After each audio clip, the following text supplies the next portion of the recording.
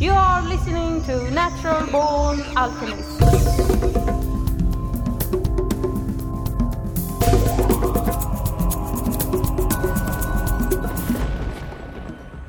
Welcome to episode number 101 of the Natural Born Alchemist podcast.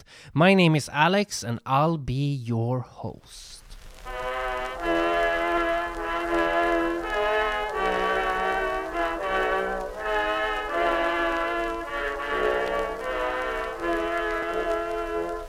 Should old acquaintance be forgot and never brought to mind? Should old acquaintance be forgot and days of old lang syne? And Merry Christmas, everyone.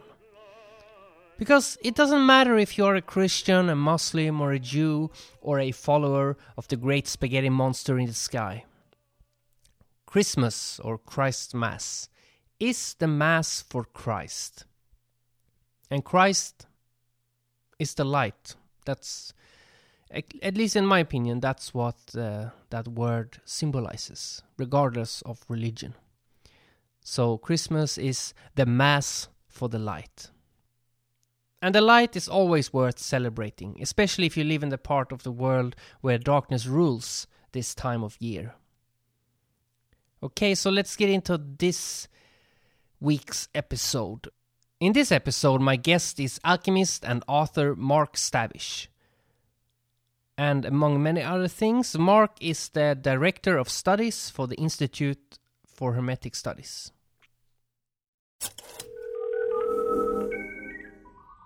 So thanks for being on the podcast. Well, thank you very much for the invitation. It's my pleasure. So could you tell the listeners a bit about who you are and what you do? Well, my name is Mark Stavish, and I'm the Director of Studies for the Institute for Hermetic Studies. And we're an organization here in the United States on the East Coast, northeastern Pennsylvania to be exact. And we offer seminars and workshops on a variety of esoteric topics. Some of your listeners may be aware of some of the books that I've authored. The Path of Alchemy, Kabbalah for Health and Wellness, one on Freemasonry, and also Between the Gates, Lucid Dreaming, Astral Projection, and the Body of Light in Western Esotericism are the main ones, but there's probably another 15 smaller specialized ones behind those. And my works have been translated into French, Spanish, Portuguese, Polish, Russian, and Estonian. So they're doing fairly well in Europe, in Eastern Europe in particular. So I'm quite happy. People who are interested in alchemy, they are usually in three different groups. One that's only in the lab, one that's about spiritual matters, and then you have the third one, which is doing a bit of both. Where would you class yourself? Well, a little bit of both, because I don't think you can really do real alchemy just in the lab. Otherwise, there's no feedback loop developed. There's no as above, so below. It's just as below. And so you have to recognize that there's this continuum that you're working on from the very dense to the very subtle. And that also involves not only the matter without, but the matter within, literally your physical matter of your body, but the contents of your mind as well. So, alchemy is a very complex subject, and at the same time, it's very simple in that regard. How did you get into alchemy from the beginning? Oh, that's a kind of a funny story. Originally, I wanted to go to the alchemy courses that they had that the Rosicrucian Order Amorc held in San Jose, California, and I had arranged to go to them in I think it was the mid-'80s, early to mid-'80s, and the folks who were teaching was Russ House and Jack Glass. I had signed up, I was ready to go, and word came out they weren't teaching that year. Someone else was. And that was fine, but I didn't know this fellow. Later on, I found out he was quite competent and a very good fellow. But those two stuck in my mind. So I didn't go. The class, I think, may have been suspended for a few years, but I don't remember because I wasn't following up on it. And then my wife and I are in Providence, Rhode Island, and I noticed this ad in the back of Gnosis magazine for the Philosophers of Nature. LPN actually was undergoing the French name LPN USA, and I wrote to them there in Colorado, and I got on their mailing list. And then I get this notice that a few notices, but then I get one that, hey, lo and behold, these guys, Russ House and Jack Glass, are going to be doing a week-long class on spagyrics for 2 hours a day at this seminar for the Philosophers of Nature. And of course, the founder, Jean Dubuis, would be there. Now, I had no idea who Jean Dubuis was, but yeah, I was going to see Russ and Jack. And I went there, and that's how it all started. And that was late 80s, early 90s. I had earlier tried to go to Frater Albertus's course, by the way, but when I wrote to them, and I have the letter around here somewhere, I got a letter back that, well, he had died a year earlier, and they were somewhat in disarray. So I tried to cover all my bases. But back to you. For those who don't know, who is this Jean Dubois or Dubuis? Well, Jean Dubuis is the founder of the Philosophers of Nature, a French alchemical society that also got picked up and brought over to the United States by a few fellows. I wrote about it somewhat in detail in a paper I have online, The History of Alchemy in the United States, and I think in an article that I wrote that was picked up by some of the larger magazines. And I think that's online too at the Institute for Hermetic Studies website, Alchemy, just not for the Middle Ages anymore. He was very big in French Amorc for many years. And of course, in the early 70s, he resigned and left and just dedicated a lot of his time to teaching alchemy as well as some Kabbalah and ritual magic. And really, almost anyone who's working with alchemy today is probably working off the materials that organization put together to some degree. Not everyone, but quite a few. Are you yourself a Rosicrucian or a Freemason? Well, I was in many, well, not many, but several Rosicrucian organizations. I did fairly well for quite a long time in Amorc. My family was in it going back to the 20s, so, I've always enjoyed it. In fact, I'll be going up to speak at the 100th anniversary of Johannes Kelpius Lodge in Boston next year. So I do have a certain appreciation for what they had to offer. I am a member of, the Grand Lodge of Pennsylvania, member of, Freemasonry. I've gone through York and Scottish Rite, and it's a worthwhile organization, although American Masonry is really somewhat different than European Masonry in a lot of regards. So it's a fine organization, but... What's the difference? American Masonry tends to focus a great deal on fraternity and charity. So you don't have a lot of folks come in looking for esoteric content and they don't get it, and that makes them very disappointed. Although there are esoteric lodges, mostly traditional observance lodges and philosophical lodges that are sprouting up under the careful and watchful eye of various grand lodges. There is a degree of elitism in Europe with the lodges where, like, some lodges, like the leader of the lodge is the king of the country, or like it's very, they wouldn't allow you in that easily, So, but whereas I know, because I have friends in America who are in like these small lodges, and it's anybody could join as long as I guess they know somebody who is already in it. And even if you don't, you can petition. Although generally, you join a lodge where you know someone. It tends to be the way things go. I think the elitism is tricky. I mean, you want a certain high regard for what you do. One of the problems with American Masonry is it is so open door policy that many of the men don't even understand what they're doing. Again, there's a great deal of emphasis on charity and fraternity, which is very good, but there's not a lot of emphasis at all on philosophy or what we would think of as esotericism or understanding what the symbols and rituals mean. That doesn't happen. And that's unfortunate. But again, we do a lot of good work too. As far as European Masonry goes, there are many variations of Masonry. Some countries even have more than one Grand Lodge because they have different rites. I think there's 3 Grand Lodges in Germany, but that said, elitism there can also be a downside because it gets too socially stodgy and stuck, thinking that, again, social status is what you're after, and that implies a certain esoteric knowledge rather than the actual individual themselves and what they bring to the organization. So if somebody wants to have more esoteric knowledge, you think it's better they try to join a Rosicrucian order? Oh, most definitely. However, again, there are some good Masonic esoteric groups out there. I'm just not familiar with all of them, okay? But they are there. But you'll get more direct information from the different Rosicrucian groups. They tend to be more, that's their focus. That's their reason for being, more directly stated. It's not so common these days. I think it was more like 15, 20 years ago when you surfed the web. The root of all conspiracies was Freemasonry. Nowadays, it's kind of shifted to some sort of oligarchy, elitism. This is what those conspiracy theorists are saying. But do you remember this, that like it came up more often in the old, like a decade ago, but not, it's kind of like died away, I think, in a way? Well, I think so. And part of that is because of the what I just talked about, particularly with regards to Anglo-Saxon Masonry, okay? American, Canadian, to some degree, British and Australian, New Zealand, that it is a very blue-collar Masonry, okay? The average age is often 65 in a lodge.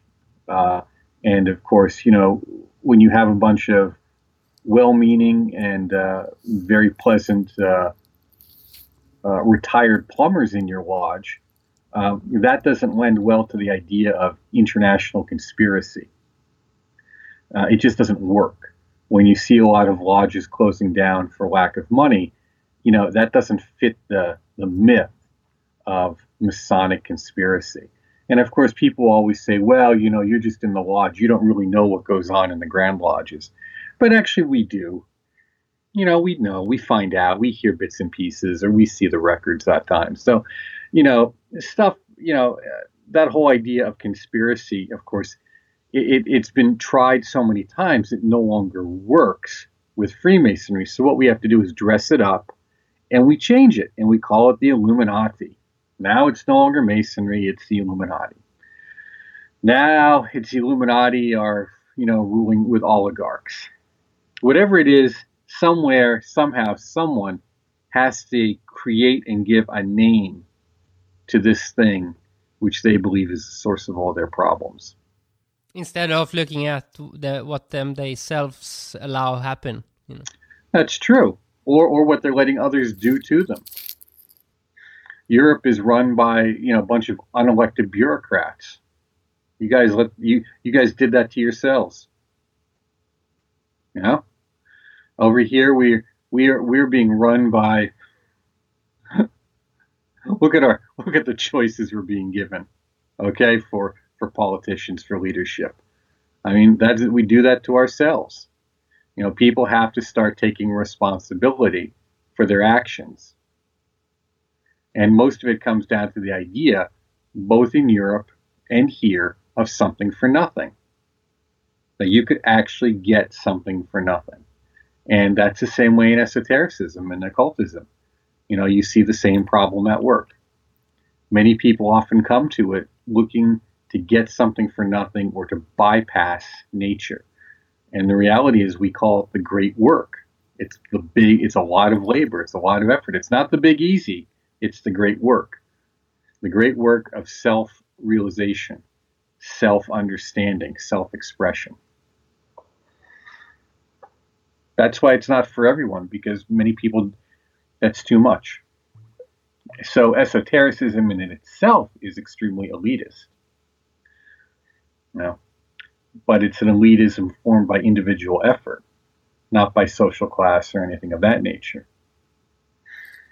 And because esotericism has for so long been linked to different fraternal movements, Rosicrucian or Masonry, often people confuse the two.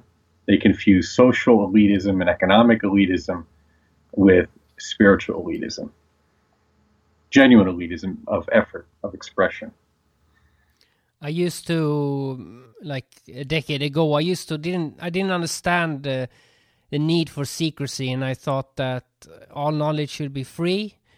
As I become, had more wisdom and more knowledge, I realized that it's not that it needs to be secret. It's just that what is gnosis for me, it might not be good to say to somebody else because it might not do them any good because they're not me. Well, there's several truths at work there, and one of them is as we grow up. It's the joke. I think Winston Churchill said, "Never trust anyone under 18 who isn't a communist, and never trust anyone over 18 who is." And the idea being that it's really a great idea when you're young and immature, and that doesn't necessarily have to do with age. That has to do with attitude, emotional and intellectual attitude. To believe that everything should be free, because there's the belief that there's something is free, and there isn't. Everything has a cost associated with it. Everything. This interview has cost.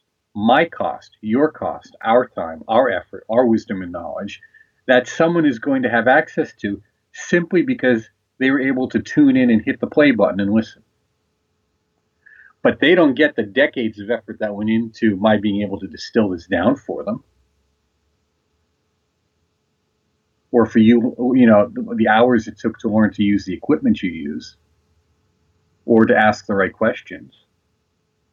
So in a way, we create this myth, and not even a myth, we create a lie.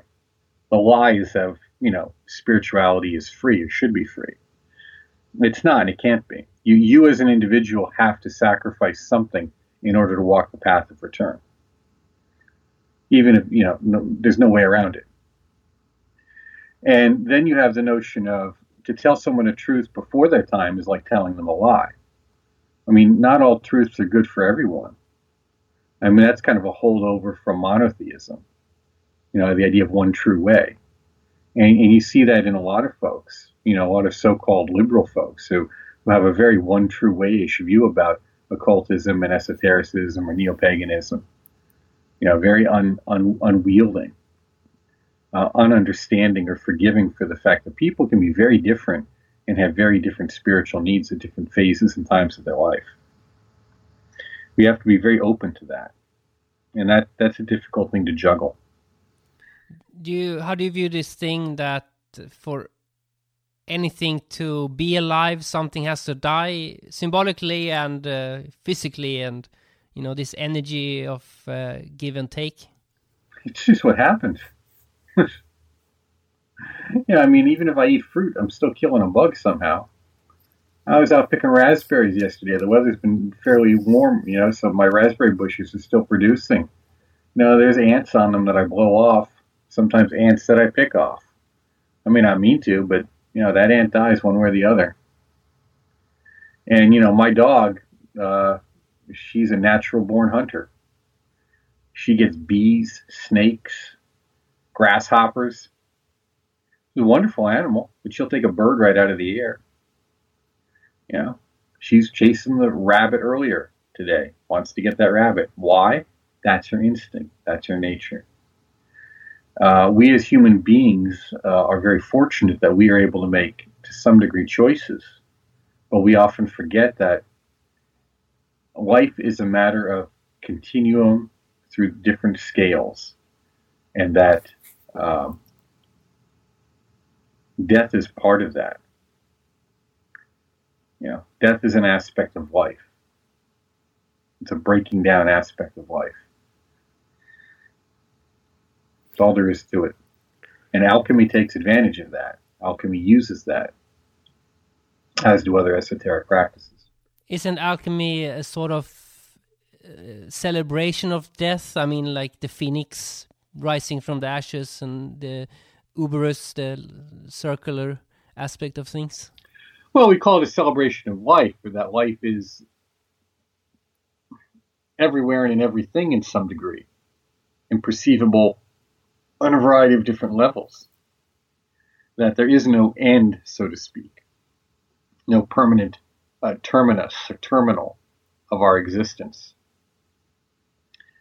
That is why, we do the transformation on physical things, but it's the transformation within ourselves that matters most.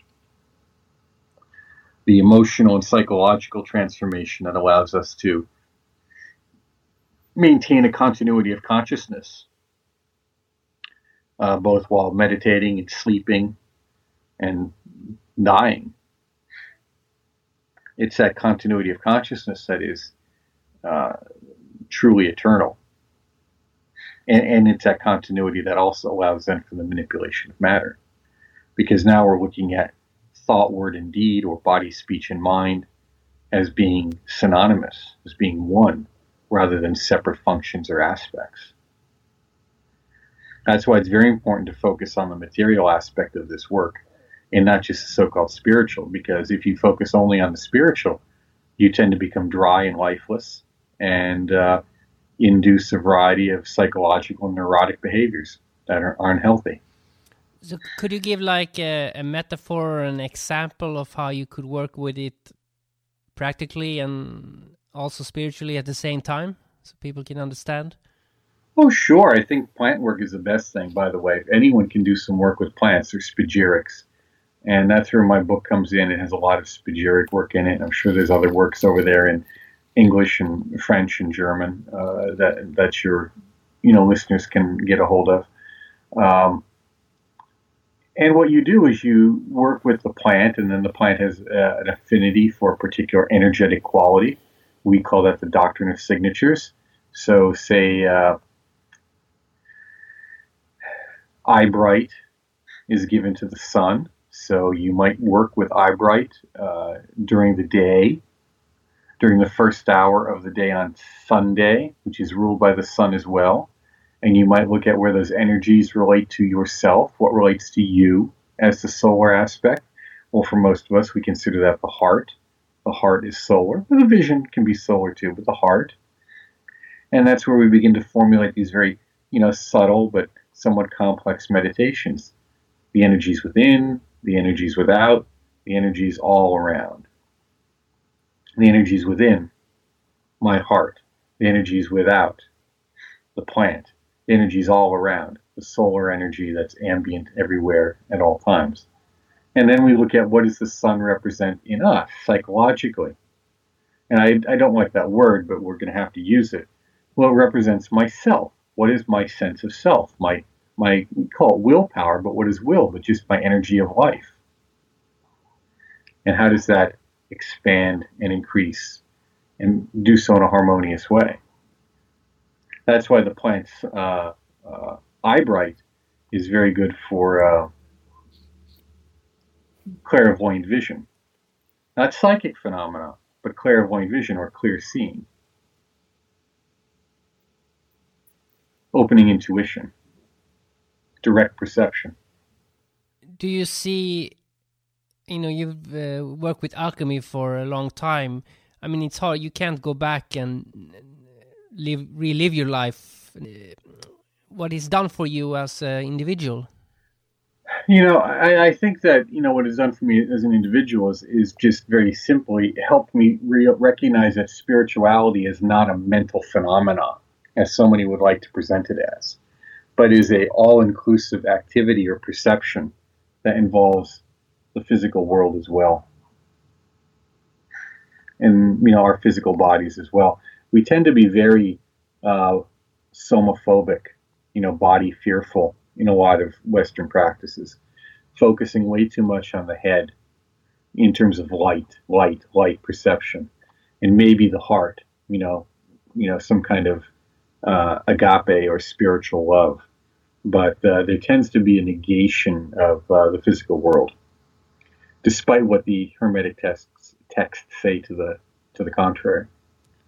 I liked some indigenous cultures, they use their own body as a sort of laboratory where by dieting certain plants, they achieve different effects. And it's true, like if you stick to a certain diet, it does change your mood or behavior. I mean, if you only drink coffee and that's it, you're going to behave in a certain way, but that's an extreme example. But you know what I mean? Like, I like this thing of also using the body as because it is a sort of machine, and how you oil the machine will affect all parts of the machine. Well, the body is an alchemical machine. It really is. And that's what we have to understand. Otherwise, there's no reason to take these spagyric products or these mineral products that we make. There's no reason to consume them. But the body, unless it's because it's going to have an effect on the body that will then have an effect on the energies, that'll have an effect on our awareness. And the loop continues. And so the body really is an alchemical machine, and Paracelsus is quite clear about that. Do you think that those alchemists who manage to make like this elixir of life and be able to live forever, if that's possible, or if they've misunderstood the concept? Well, we have a variety of stories across cultures about long life. And one of the reasons you look to live long is because this work is so difficult. At the same time, you look at when they were doing this, they didn't have access to a lot of the healthcare that we do. So it's not simply a matter of, do I get the elixir of life and live to be 150 or 200 or 300 or 500 or 1,000? It's a matter of, how well do I live and how long do I live so that I can express myself. Self-awareness, self-expression, self-realization, they all go together. And the great work is about that.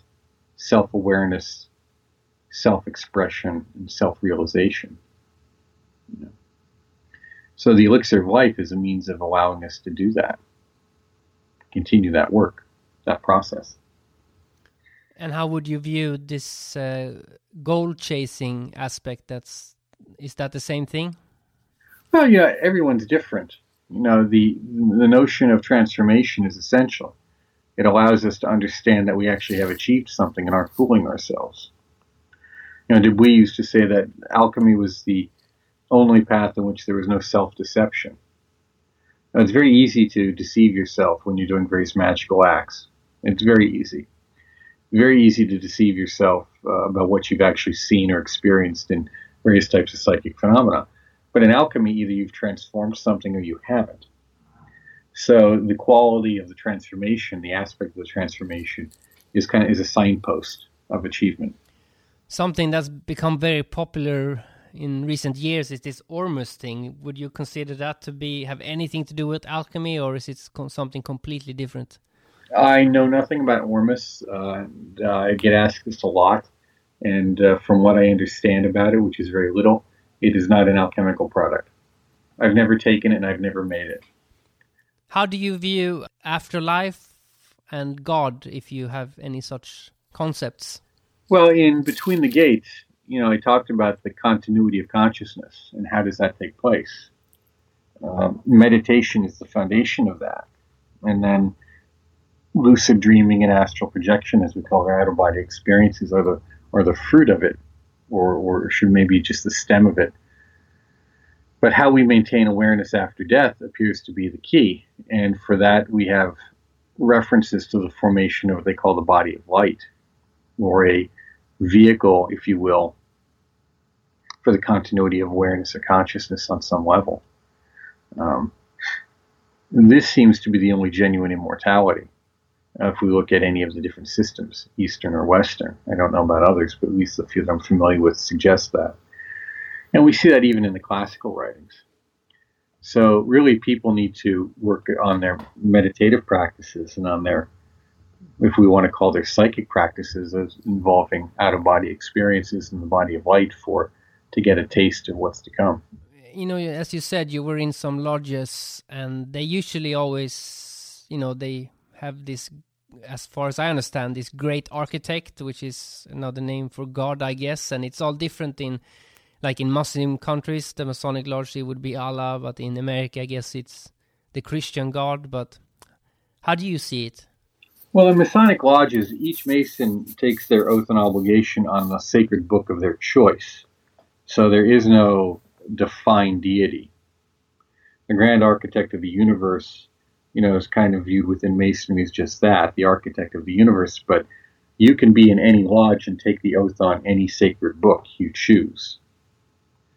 There is a tendency for different lodges to perpetuate the idea of, there only being, we'll say in the United States, maybe the Bible, because that's been the most common one for so long. But that's not true, because of course, if you were Jewish, you would also then take it only on, we'll say, the Old Testament, right? Or the Torah. Okay. So that said, each person defines for themselves what that is, the grand architect and their own God of their understanding, if you want to call it that. Oh, that's interesting, because in the Scandinavian lodges, it has to be Jesus. And that is a unfortunate corruption of Masonic ideas. That's a kind of a church Trinitarianism that got stuck into the Scandinavian lodges. It doesn't belong there. I think that's from if I remember correctly, and I could be wrong here, I think that's from the influences of the Lutheran Church. This institute that you're a part of, have you created it yourself, or?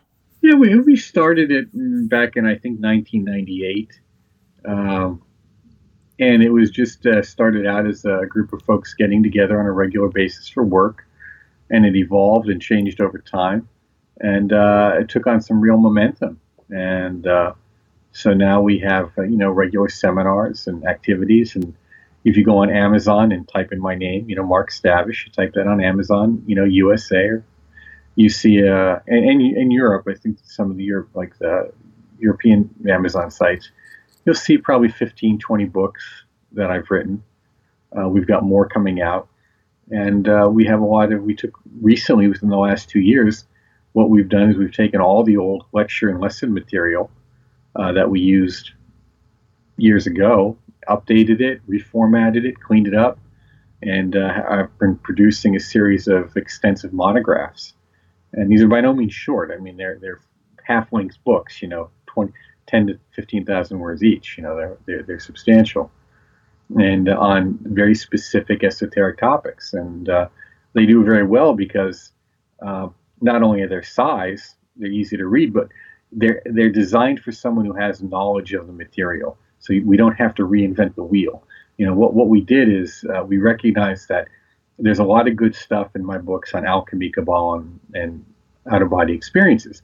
So if you've read those, you don't want to get a book and then basically spend a quarter to half your time just going over material you already know. We've all been there, right?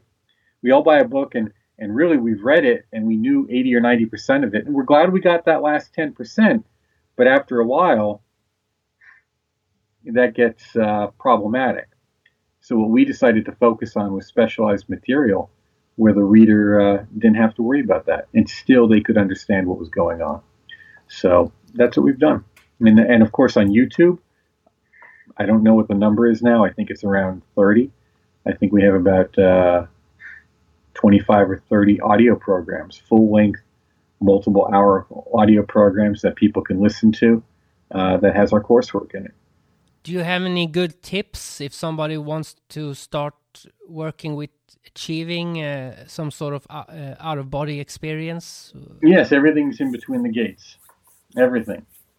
I cannot stress that enough. There's more in there than most people will ever get to. And it is probably the single most important work you can do. You do some spagyric work. You don't make yourself crazy over it. You just make some spagyric tinctures, take them on a regular basis. And then in the process, also undertake a daily meditation practice and work on that formation of the body of light. And that is going to serve you better than almost anything else I know.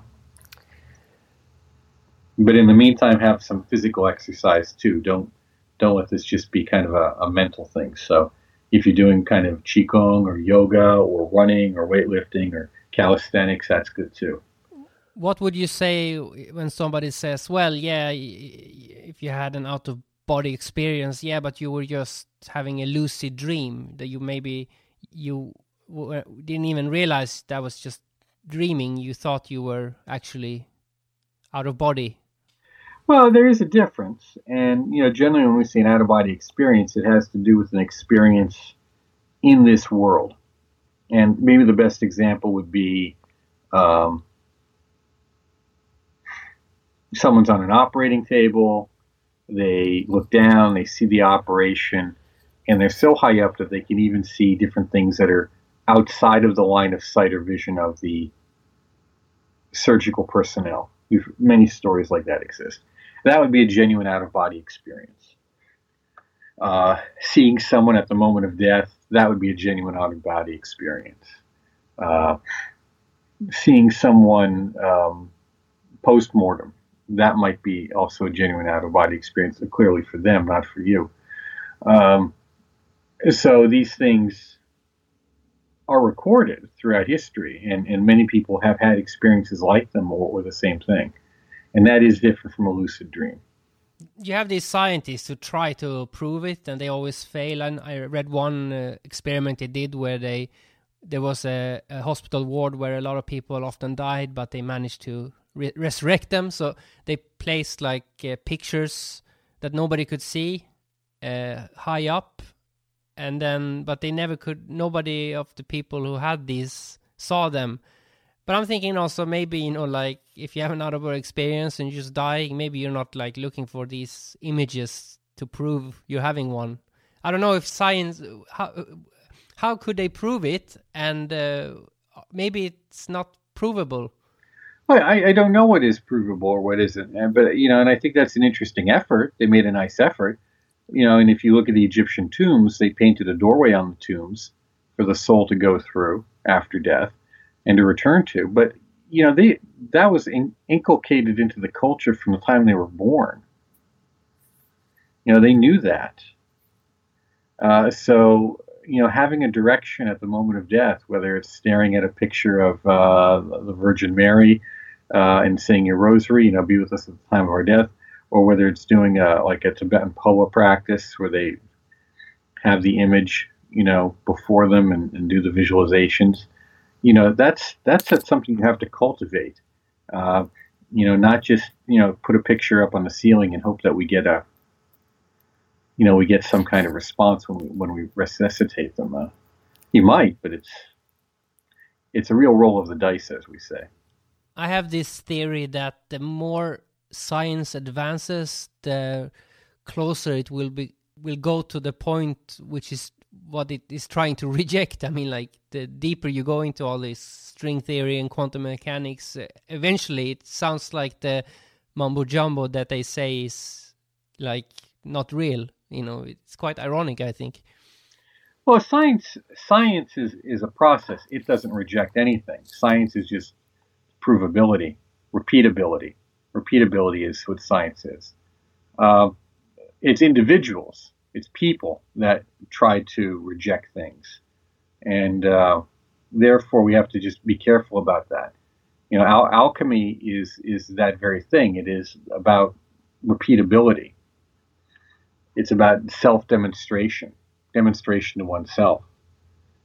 It is about that interconnectedness between mind and matter and cycles. So there's a lot of overlap there, increasingly so. Of all the classical alchemists, are there any ones that you recommend, that you think are the best ones to check out and read? Really, everyone should be familiar with Paracelsus. That's always good. Everyone should be familiar with the little Basil Valentine and Triumphal Chariot of Antimony. This is standard. And this is good because, you know, then you can talk to a lot of other people who are working with it. Nicholas Flamel is very good as well. And then, you know, after that, you have to begin to kind of pick your path and what you can afford to do, because different paths can be very expensive in terms of time and equipment. And you just kind of go from there. Are you working on any? You mentioned you were working on it, but can you tell a bit about your next book that you know is coming? Well, we have, several. One of them is on the concept of egregores. That's often a topic that you hear bantered about, but is not really well discussed. So we're going to talk about egregores and what they are and pluses and minuses of them. We're going to be reissuing some older material that we put out 10 years ago. It's been updated and cleaned up, and, you know, some essential diagrams added on the vault of Christian Rosenkreutz and alchemy from a Golden Dawn perspective. They'll be coming out probably in the next few months, and of course there's a compendium of writings, an anthology of some essays that I've done over the years that we're going to see in December. I'm probably the big surprise, and this is the first time I've announced it, so you get to be the announcement, is I'm working on a biography of Joseph Leshevsky, who was a student of both Frater Albertus, the alchemist, and Israel Regardie. And so I'm working on that, because he died back in early July this year. So I'm putting together a biography on him. So you mentioned you can search your name on Amazon, but what's the name of your own websites? That would be hermeticinstitute.org. And if they type in Institute for Hermetic Studies, that's the one they'll get.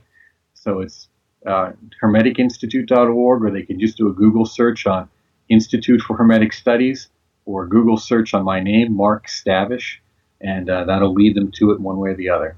And of course, Amazon is great because that has a lot of things. And we have a blog at WordPress, Vox Hermes at WordPress, and that has a lot of links on it and fresh articles too. Cool. Well, thank you a lot for taking the time to talk to me. Well, thank you very much for the invitation. It was wonderful. Check out hermeticinstitute.org or hermetic.com/Stavish. That's Stavish. To close this episode, we are going to listen to a track by Jamatar called Unity from the album Space Sounds.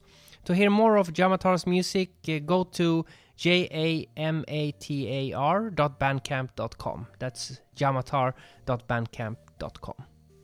And I'll post all these links in the program notes on naturalbornalchemist.com. Okay, so that's almost it for this year. Next Sunday, which is the last Sunday of 2016, you will hear a mixed bag of Terence McKenna, which is a perfect way to end the year, I think. Freedom is in the mind.